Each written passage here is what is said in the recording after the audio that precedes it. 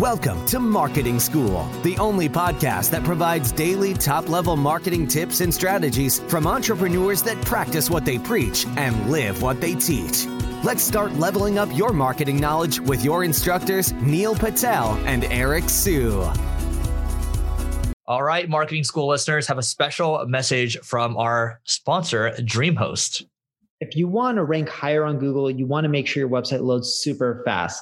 Check out DreamHost. Not only is their solution super affordable, it'll make your website load faster, and they have amazing tools and support for your business to ensure that you grow and succeed. Welcome to another episode of Marketing School. I'm Eric Siu. And I'm Neil Patel. And today we're going to talk about which pieces of content should you update. So first and foremost, we should talk about why you should be updating your content. So, you look at Neil's team. He has a couple of people dedicated full-time just to updating content. HubSpot does the same thing. The thing is this, there are so many new blog posts being published every single day. I forget the number. I don't know if it's in the millions, hundreds of thousands per day, but lots of blog posts, right? And, how do you stand out? It is becoming more and more cluttered for the search engines to index. So updating works really well, especially for blogs, but not just for blogs. It works for other types of content too. But we found that, spending a lot of time updating our content, the top performers, we get more bang from our buck. We get more traffic that compounds because you water your plants that have been doing well and they get bigger and bigger. And Neil, you've seen the same things, right? Yeah, I've seen a lot of the same things. I personally write 4 to 5 pieces of content a month. The reason it ranges is some months have 5 weeks in there, some months only have 4 weeks. So I'm writing roughly once a week. Then I have a team of 3 who are updating roughly 3 blog posts a day, which means I'm updating roughly 90 a month. You didn't do that before, right? It used to be a brand new one almost how often? I would try to write every single day, and it just didn't work as well. One, because I would have help writing it, so it wasn't as personal. And then just me writing once a week, that's manageable. I have time for that. The quality is much better, or at least I think so. Maybe I'm a bit biased when I'm writing it myself, fully with no help or anything like that. But it tends to work really well when I'm the one writing. And the thing I ended up learning is, look, there's over 1 billion plus blog posts published every single day, literally over 1 million. There's over 1 billion blogs. There's just so much content out there.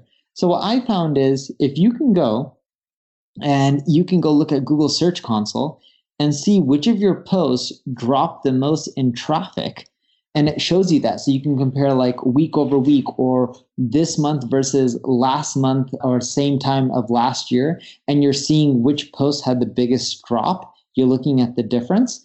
Then what I end up doing from that point is I take those pieces, send them to my team, and they're the ones who rewrite them. Technically, they just go through Search Console and do it themselves.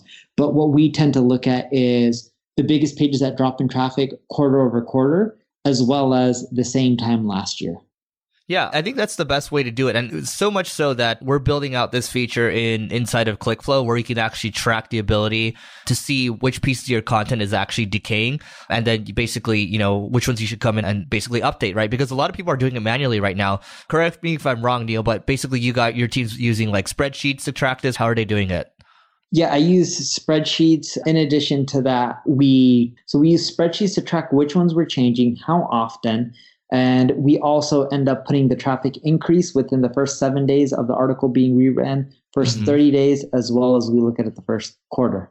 Yeah, I do exactly that too. So looking at things from a 30, 60, 90-day period, you want to be able to track the efficacy of what you're doing, because what doesn't make sense to me is that a lot of people spend money on content, but when it comes to kind of tracking how efficient things are, how effective their work has been, that kind of falls out, right?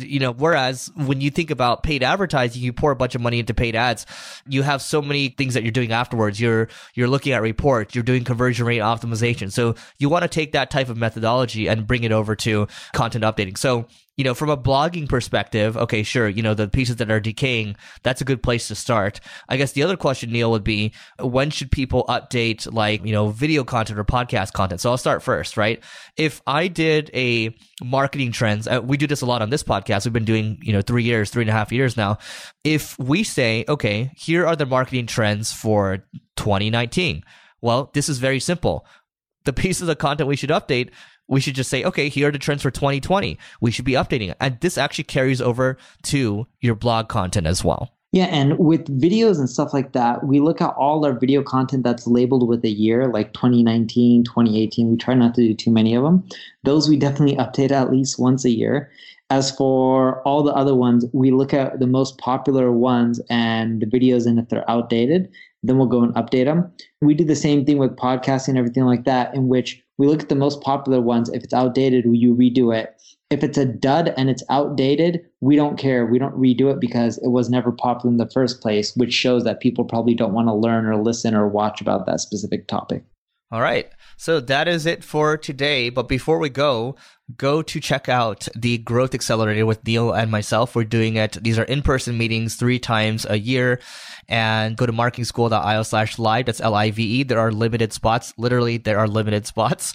And before we go, don't forget to rate, review, and subscribe. And we'll see you tomorrow. We appreciate you joining us for this session of Marketing School. Be sure to rate, review, and subscribe to the show, and visit marketingschool.io for more resources based on today's topic, as well as access to more episodes that will help you find true marketing success. That's marketingschool.io. Until next time, class dismissed.